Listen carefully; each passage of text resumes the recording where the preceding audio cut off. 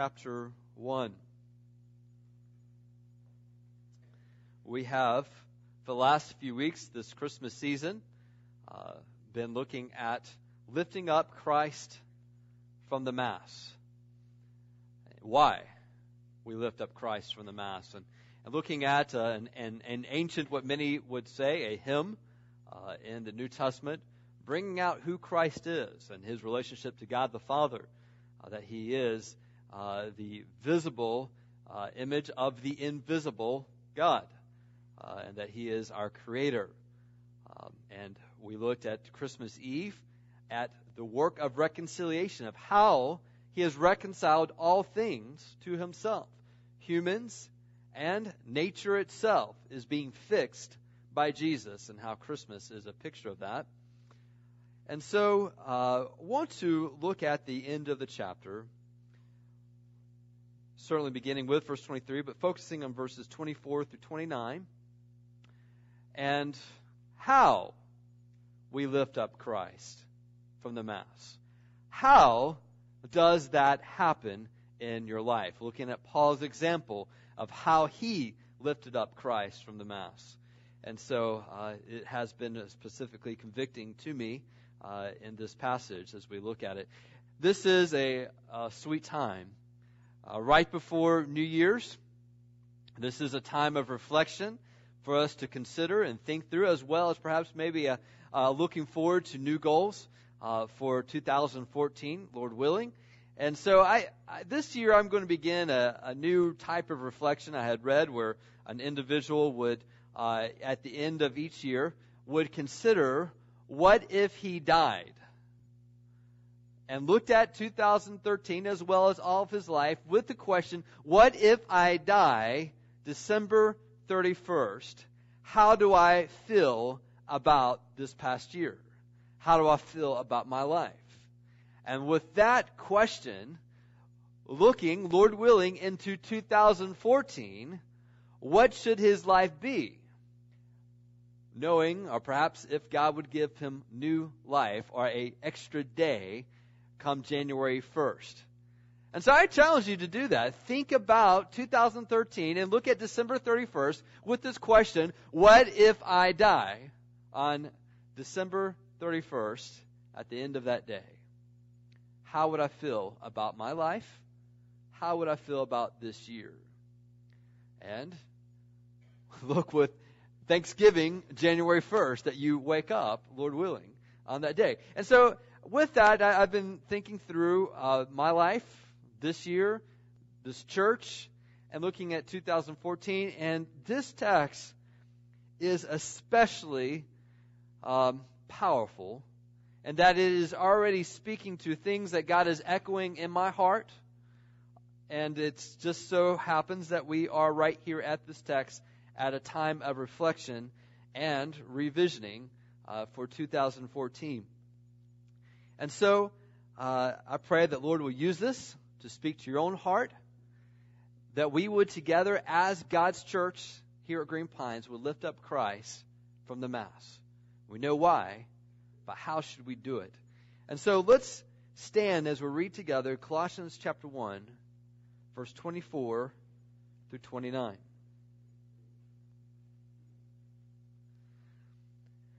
Now I rejoice in my sufferings for your sake. And in my flesh I am filling up what is lacking in Christ's afflictions for the sake of his body, that is, the church, of which I became a minister, according to the stewardship from God that was given to me for you, to make the word of God fully known. The mystery, hidden for ages and generations, but now revealed to his saints.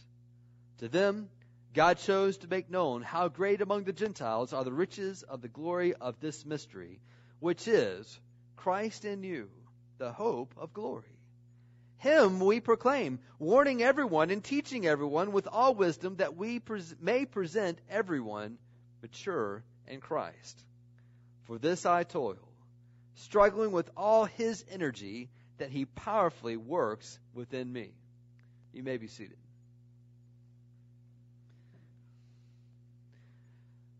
As we looked at Christmas Eve, verses 21, 22, 23 is a powerful message of how God is reconciling people to himself. We looked at this, and he says in verse 21, you need to understand that all of you were alienated. You were all hostile in mind. You were doing evil deeds because you were not God-centered, but self-centered. You were broken. And to be reconciled is to make you in right relationship with God, which consequently means that you must be God-centered and no longer self-centered. Christ is doing that through his work on the cross. And so we see verse 22, it's been done. We've been reconciled in his body of flesh by his death. Why? So that we may be presented as holy and blameless before him. That's the picture. All right? Christ is to be preeminent. His holiness is to be a part of our life. And so we are to continue in that. We make salvation known by continuing in that way. Now, verse 24, he says some interesting passages. And we ask, what does this mean? When he says, I rejoice in my sufferings for your sake, in my flesh, I am filling up what is lacking in Christ's afflictions for the sake of his body. So let me ask you this question. When Jesus died on the cross, God, perfect in human form, was whipped, battered, put upon the cross, and when Jesus said, it is finished, what on earth is lacking from that? When 1 Peter 3:18 says that Christ once suffered for our sins, the just for the unjust, that we might be brought to God, what is lacking from that? How dare anyone would say that the cross of Christ is insufficient, is lacking? That's what Paul says. How do we make sense of this? All right, first you need to understand that the work of Christ on the cross is not lacking in its atoning effect. It is perfect and sufficient to reconcile you to God. That's what we just read in verse 21 and 22. The body of Jesus was sufficient for that. So what exactly is lacking? You need to understand that when Jesus died on the cross and he made a way of salvation, it was not the fulfillment of God's plan. Jesus dying on the cross and his resurrection was not the fulfillment of God's plan. Jesus' death on the cross and the resurrection and the Holy Spirit coming down to us is not the fulfillment of God's plan. All right? Study with me. Study with me. I know it's raining. I know it's warm in here. And you're comfortable. Engage your mind just for a little while, please. All right? Let's just do a little quick review of what Scripture has to say. When God created the world, in Genesis 1 through 3, one of the things he told mankind to do is be fruitful and multiply because they were filled with the image of God. And so they were to put the image of God everywhere throughout the earth. That was God's plan. Sin came in, messed that up. God's image was corrupted in us. And so we have God's salvation work from that point on. Genesis 12, God works with the unique family. You remember the Abrahamic covenant where God says to Abraham, in you will be a seed, and this will be one who will be a blessing to what? The whole world. All right? So in Abraham, there's going to be one who comes who will be a blessing to the whole world. Well, we keep on reading, and Genesis, we'll find that there's the same thing is being narrowed down from Abraham, Isaac to Jacob. In Exodus chapter 9, we have God's working through Moses. Remember the whole Charlton Heston thing, let my people go, all right? Well, it wasn't just let my people go and worship me. And he says, I'm going to give powers, going to wrought powers and miracles in Egypt that my name will be great in Egypt. And that all will hear about God's great name. Well, In Numbers chapter 6, we find that God gives a priestly blessing, and through this priest that there's something that was always repeated, and we find this idea of, well, let God's grace be upon you, and let His face shine upon you, and this is kind of the phrasing that priests were to give over God's people. And then in Psalm 67, it tells us why. Why do we want God's grace? Why do we want God's face to shine upon us? Simply that His way, God's way, may be known on earth, and that His saving power will be known among all nations. All right? Genesis, all the world know the image of God. Through one of Abraham, through Isaac, through Jacob, and that God's power in Egypt would be known for all the world. In Numbers, the priests are to come together and to pray for God's blessing, His grace, His face, so that all the world may know His name. Well, we go on and we find that God does a tabernacle, builds a temple. Interesting prayer in 2 Chronicles chapter 6, verse 33. Solomon prays this. He says, God, hear from heaven, hear from your dwelling place, and do according to all for which the foreigner calls to you, in order that all the peoples of the earth may know your name and fear you as do your people Israel. Why does the temple exist? So that all the nations will hear and know the great name of God. You remember when Jesus comes into the court of the Gentiles in the temple and He lets it loose? Why? Because that was the place the nations were to come and to know the great name of God. And so we see this in the tabernacle system. We see this in the prophets, that it's repeated over and over again. Messages not just to Israel, not just to Judah, but to other nations, so that they will know the great name of God. You remember Jonah? The whole point of Jonah, one of the points of Jonah was that Jonah would understand, and that consequently all of us would understand, that God loves the Ninevites. He wants them to know the great name of God. Even people that we don't like. God loves them. And Malachi, as we get to the end of the Old Testament, it tells us that from the rising of the sun to the setting of the sun, that His name will be great among the nations. And I'm just skipping through. But you see that when Jesus comes on the scene, He has the same goal, the same idea. Even in the Christmas story, we see it's the outcast of the shepherds. We see it's the wise men from the east who come and know and praise the name of God. It's all throughout and through Scripture that this is the idea, is that God's plan from the very beginning was that all peoples, all nations would know the great name of God.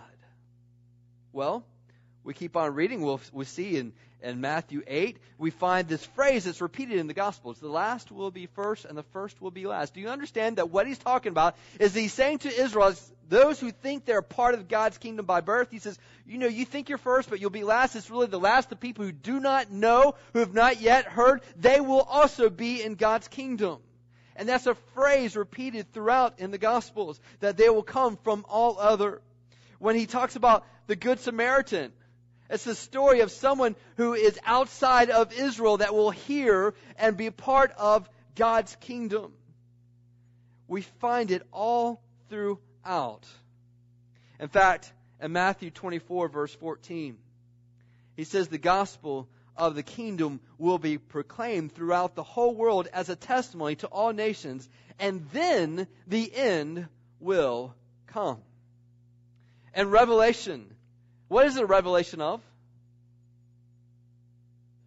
It's not a revelation of the end times.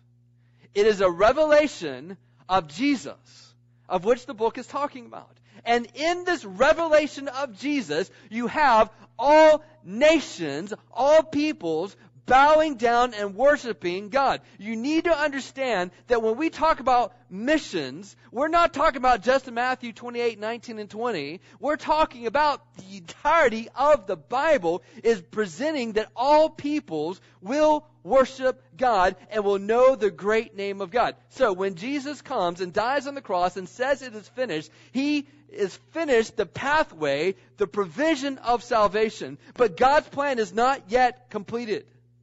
How do I know that? Because as best what we can understand, there are still 3,500 people groups that have no exposure to the name of Jesus Christ, nor is anyone addressing them, nor is anyone praying for them. We call them unengaged, unreached. 3,500 people groups. So I can tell you that God's plan has not yet completed, but I can also tell you that God's Word says it will be.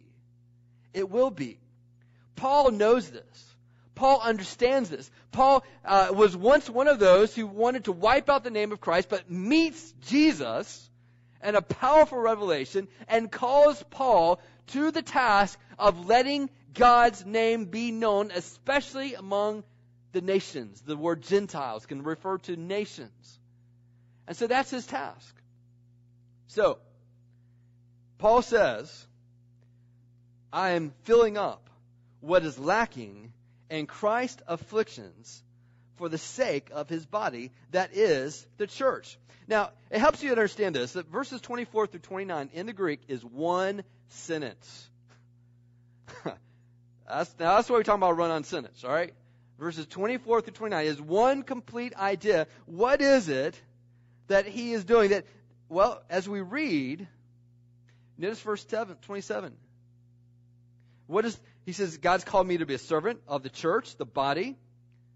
To them, the church, God chose to make known how great among the Gentiles are the riches of the glory. God has chosen to make known among the church to give them this task, this stewardship entrusted with them to do this task to make the word of God fully known among the nations. And for this he toils. So, let me just kind of give it to you in language you might understand. We had every day, my wife cooks a meal, at least one, sometimes three, including the multiple snacks throughout. All right? Family meal is a pretty big deal in my house. I want to be there, if at all possible, to have at least one family meal. Sometimes it's breakfast, but somewhere along the way. And I want it to be where we're not just sitting around watching TV, but that we're old-fashioned, sitting at a table, and we're all looking at one another, and we have the prayer before we eat, and we eat together, and we teach, well, Mommy and I teach the rest how to act at the table. We're still working on some, all right? They're not allowed to go out in public, and sometimes you guys witness that on our church meals, all right? So it's not just eating food. It is a family event. So here's how it often goes about. My wife will be working in the kitchen, and she'll finish. She'll say, it's time. It's time to eat. Which usually means this. Okay, Jared heard. Everyone else might have heard, but they're not really coming to the table yet. So in every announcement, there's usually, if I'm there, me going around to all the various rooms. Did you hear, Mommy? It's time to eat. It's time to eat. Now, Julie's goal is not just to make a meal. It's not just to cook. That's not the end goal. The end goal is to get the food in the mouths of those in our house, and that they will keep it down. The end goal is nourishing them. All right? So Julie has provided the meal, but then it's my job to say, get to the table. Get to the table. Come on. And sometimes there's some suffering that is involved in that process. All right? When we're all sitting at the table, then the goal is being accomplished. When Jesus died on the cross and rose again and sent the Holy Spirit, He cooked the meal. He provided the dinner for us. And then He says to you, dinner is served. Let us go and make sure that all will come to the table to eat. And we ask, well, Jesus, who is to come to the table? And He says, all peoples of all nations are to come to the table. Your job, son, your job, daughter, is to go out and make sure they get to the table. Make sure they know that dinner is served. And so missions is going around and providing, letting people know dinner is served. God has reconciled. He has made a way for us to be right with Him. He's done it. It's complete. This is good news. That's our job. But notice what Paul says. I rejoice in my sufferings for your sake. And in my flesh I'm filling up what is lacking in Christ's affliction for the sake of His body, that is, the church, of which I became a minister, to make the word of God fully known. Verse 25. I rejoice in my sufferings for your sake, of which I became a minister, to make the word of God fully known. I rejoice in my sufferings for your sake, to make the word of God fully known. You see what I'm doing? Paul is making a statement here that God will be fully known through my sufferings. Let that sink in for a second. God will be fully known through suffering. So let me give you the very first method of how we lift up Christ. We lift up Christ from the Mass by suffering to make known Christ. We lift up Christ from the Mass by suffering to make known Christ. That's Paul. He said, this is what I'm doing. I'm doing this to finish up so that God's plan will be revealed. And by suffering, I will make known God, who He is. Where these unengaged, unreached people groups are, if they will know about Christ, it will happen because God's children will suffer. No question. It's promised by God. Let me take it maybe in a little bit more Thanksgiving way. Is God's way known here? Is God's name known right here? It didn't happen unless someone suffered. It didn't happen unless God's people suffered in some way. How many of you have a Bible in your hands? If you don't, I know every one of you have access to the gospel because there's one in the pew right in front of you. People suffered for you to have what's in your hand, in your language. Every time you read the Bible, it is the fruit of blood, of sleepless nights, anxieties, hardships. Every time it is a fruit. The fact that you're here in public worshiping Jesus Christ is happening because someone suffered. And I'm not just talking about Jesus Christ. Someone suffered for you to be here. When we celebrated communion like we did Christmas Eve in a very public way, we announced it, we didn't hide it. That happened because someone suffered. When we have public baptism, that happens because someone is suffering. The fact that I'm publicly proclaiming to you God's Word, the gospel of Jesus Christ, happened because someone suffered. Now listen, who do you want to make known Jesus to? Are you willing to suffer? We lift up Christ from the Mass by suffering to make known Christ. One, we're letting the whole world and God know that Christ is more important than the Mass. To say, let the Mass be dead to us and us dead to the Mass, but let Christ be praised. It is a very clear message declaring that. Andrew, Peter, James, Jude, Thomas, Paul. You read the Bible, you read what tradition has to say, and you find record after record of suffering. Andrew, according to tradition, was crucified in the shape of a cross. James, the Bible tells, his head was cut off by Nero. Peter, tradition tells us, he was crucified upside down because he did not want to die the exact same way of Jesus. Thomas was killed with the sword, according to tradition. James, the brother of Jesus, was pushed off the top of the temple, stoned, beaten with a club. Paul, beheaded by Nero. Bartholomew, his skin was cut off his body while alive. Jude, killed with arrows. Philip was hanged. Stephen, stoned. That's how it started. If we could give record of the last 50 years, it would be more. As we are escalating God's plan for nations to hear, there will be more and more people that will suffer to make God's name great. But notice what Paul says, I rejoice. I rejoice in my sufferings. This is not something of which we are to be bemoaning.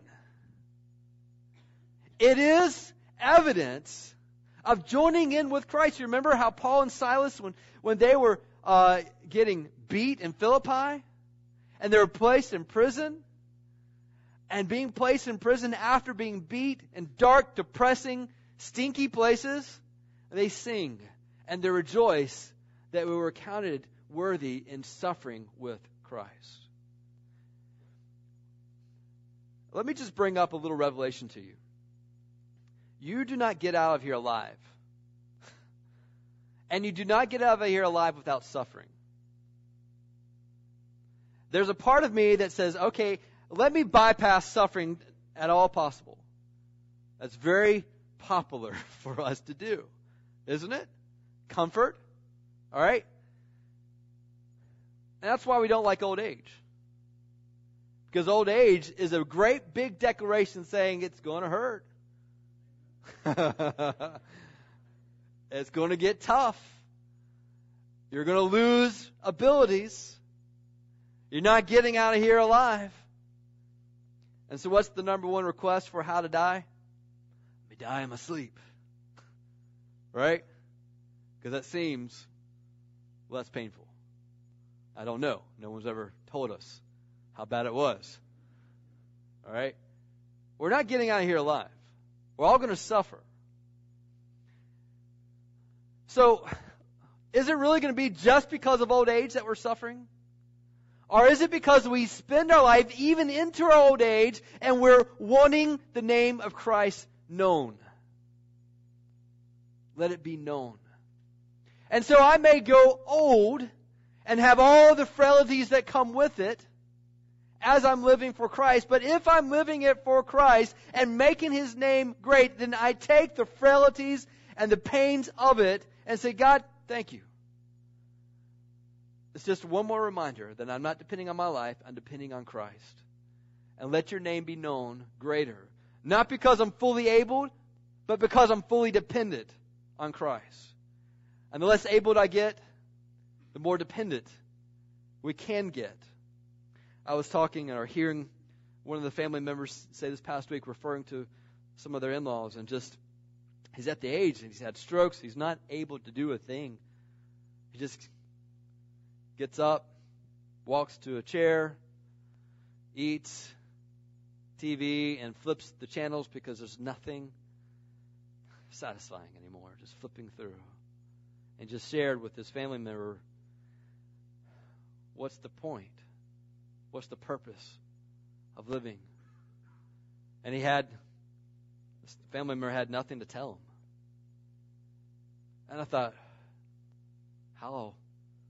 how utterly depressing. And it kind of weighed on my mind as I went to scriptures.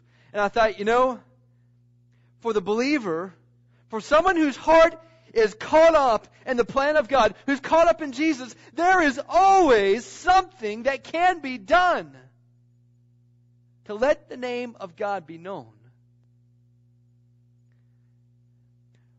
The Bible, or what folks tell us, there's 3 things that we can do to let the name of God be known.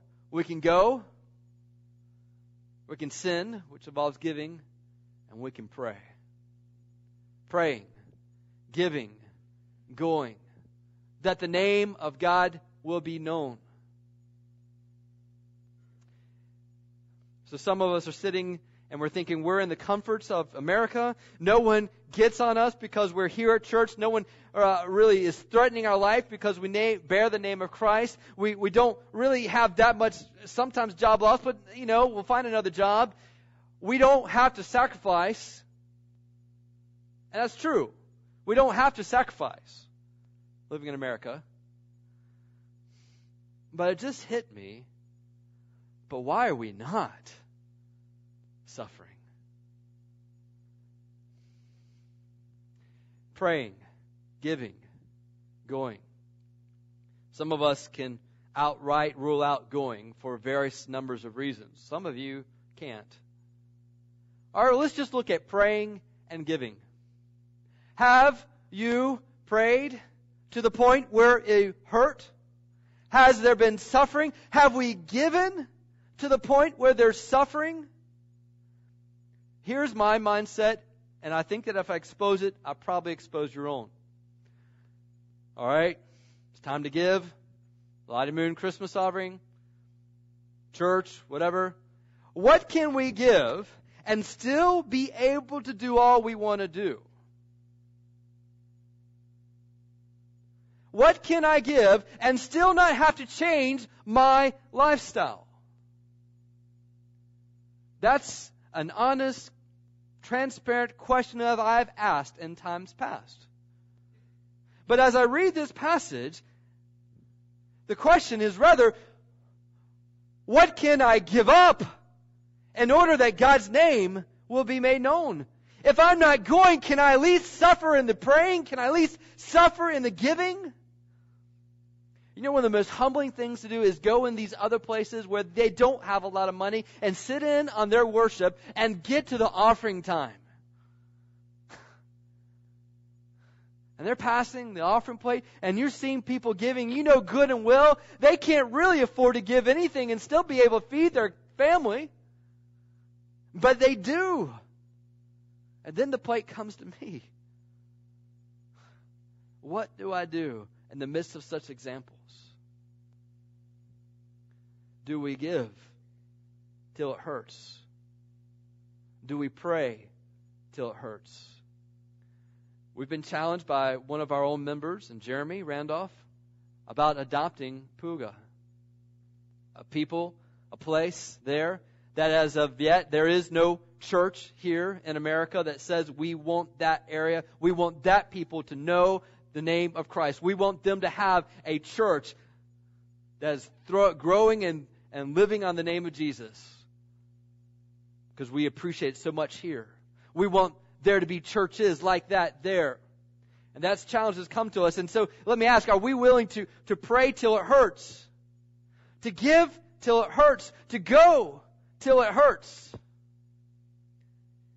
Are we able to do as Paul says, in my flesh, that we are filling up what is lacking in Christ's affliction? We can be a part of Christ's affliction, of God's plan that He announced from the beginning, from Genesis to Revelation. We shouldn't be surprised that God's plan involves reaching to all nations. It's all throughout the Bible. It's not just in one or two passages. It's the entirety of the Bible. We shouldn't be surprised. And when God asks us, okay, you heard my plan, you know my plan, were you about the plan of the nations? Your school, your neighborhood, your family. Are you praying? Are you going out till it hurts? Mark 8:35, whoever wishes to save his life shall lose it, and whoever loses his life for my sake and the gospel's shall save it. This is our job. A Romanian pastor said that Christ's cross was for propitiation. Our cross is for propagation. Where is the cross in our life? Christ suffered to accomplish salvation. We suffer to spread salvation. Our willingness to endure hardship for the good of others is filling up Christ's afflictions because it extends to others and to make it visible.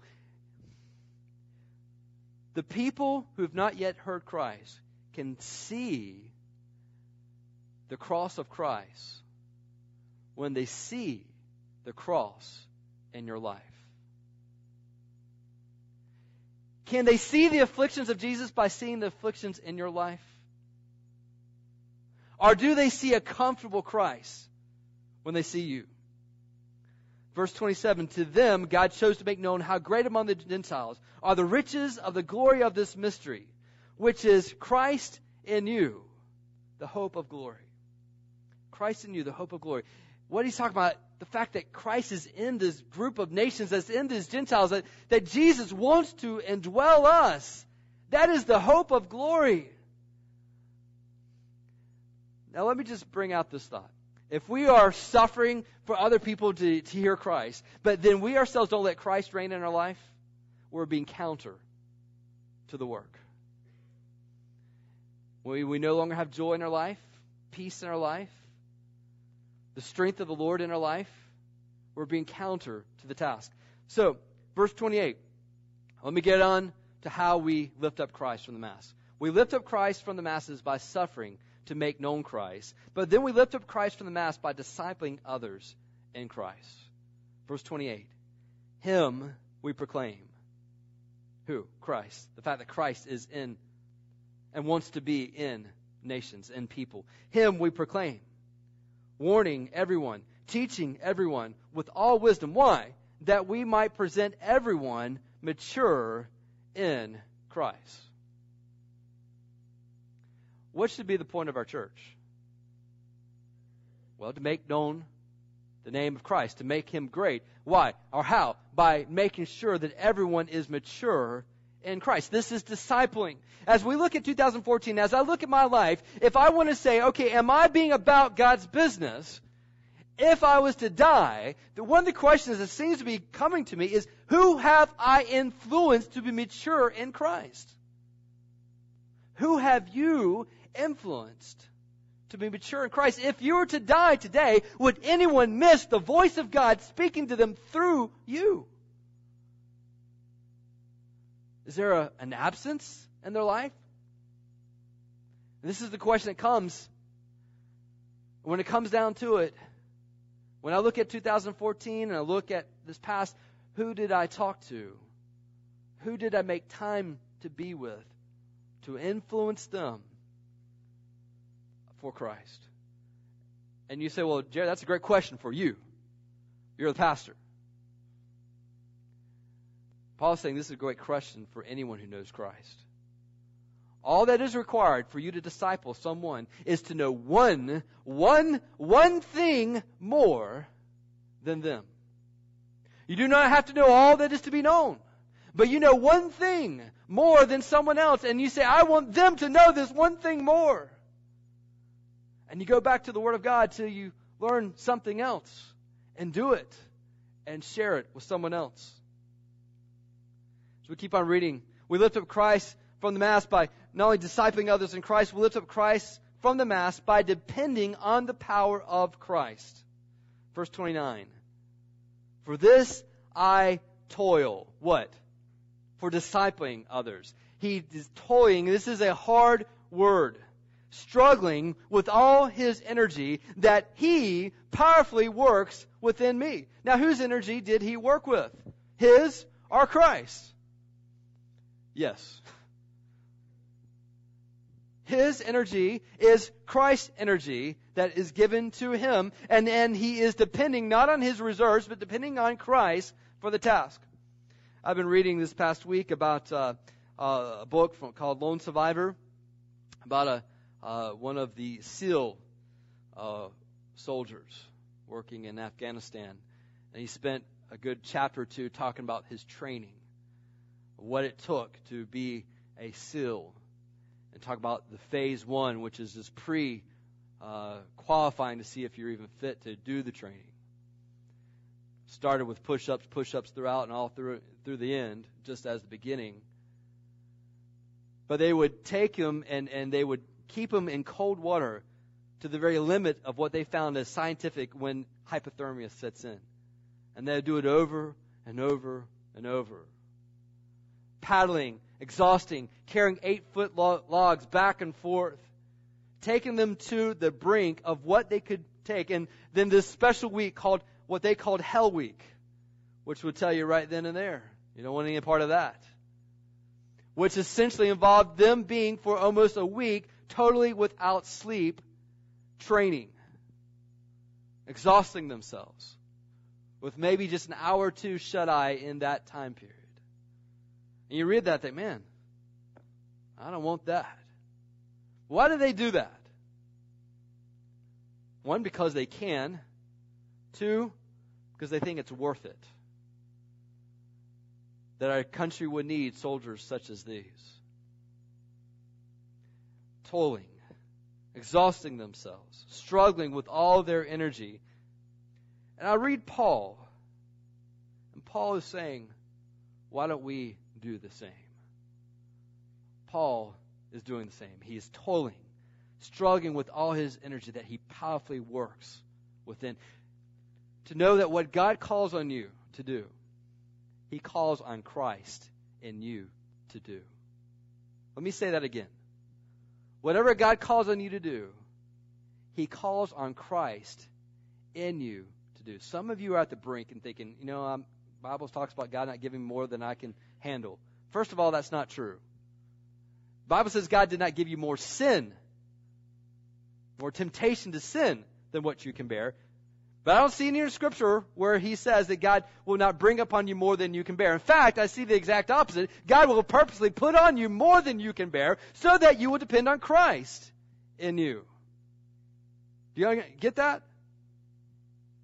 And so, it's going to happen. But understand, whatever comes on you will not happen apart from Christ working it in you.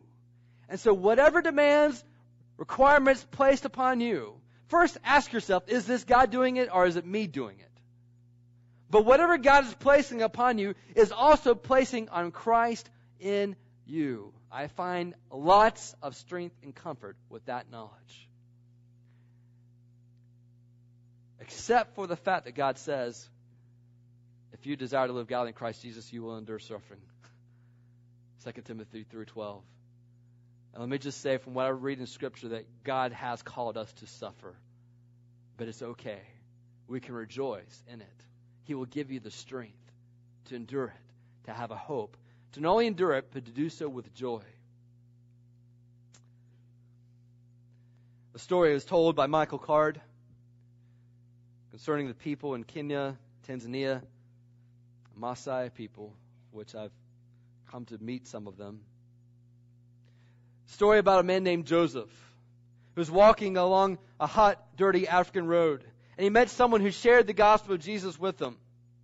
Then and there he accepted Jesus as his Savior, as his Lord. And the power of the Holy Spirit began transforming his life right from the beginning. He was filled with such excitement and joy. The first thing he wanted to do was to return to his own village and share the good news with the members of his own local tribe. Now, the Maasai people are known to be warriors, to be fearsome warriors. In fact, the Kenyan flag is that of the Maasai shield. Joseph began going from house to house, telling everyone he met about the cross, the suffering of Jesus, and the salvation it offered them. He expected to see their faces light up with joy at receiving this, just like his did. To his amazement, the villagers did not really care. Instead, they became violent. The men of the village seized him and held him to the ground while the women beat them with strands of barbed wire. He was dragged from the village and left to die alone in the bush. Joseph somehow managed to crawl to a waterhole, and days after passing out, in and out of consciousness, he regained strength to get up. He wondered about the hostile reception he received. These are people he'd known his whole life. He decided he must have done something wrong. He must have left something out for them to respond this way. So he rehearsed the message he first heard and decided to go back and share his faith once more. He limped into the circle of huts and began to proclaim Jesus. He died for you so that you might find forgiveness and come to know the living God. Again, he was grabbed by the men of the village and held while the women beat him, reopening the wounds. Once more, they dragged him unconscious, left him out to the bush to die. He survived the first beating and thought that was remarkable. He thought this time it must be a miracle, which only just strengthened his resolve to go back. So, bruised and scared and scarred, he went to go back. Again, they attacked him before he had a chance to open his mouth this time. They flogged him for the third and what they thought would be the last time. And again spoke to them of Jesus Christ, the Lord. Before he passed out, the last thing he saw was the women who were beating him started to cry. This time, he woke in his own bed. The ones who had so severely beaten him were now trying to save his life and nurse him back to health. The entire village came to Christ. It's just one example of thousands that are occurring in the last 50 years to complete what is lacking in Christ's affliction for the sake of his body. And here we are in American prosperity, thankful for it. But why has God turned his face toward us? Why has there been grace to us? Psalm 67 tells us to make known his great name.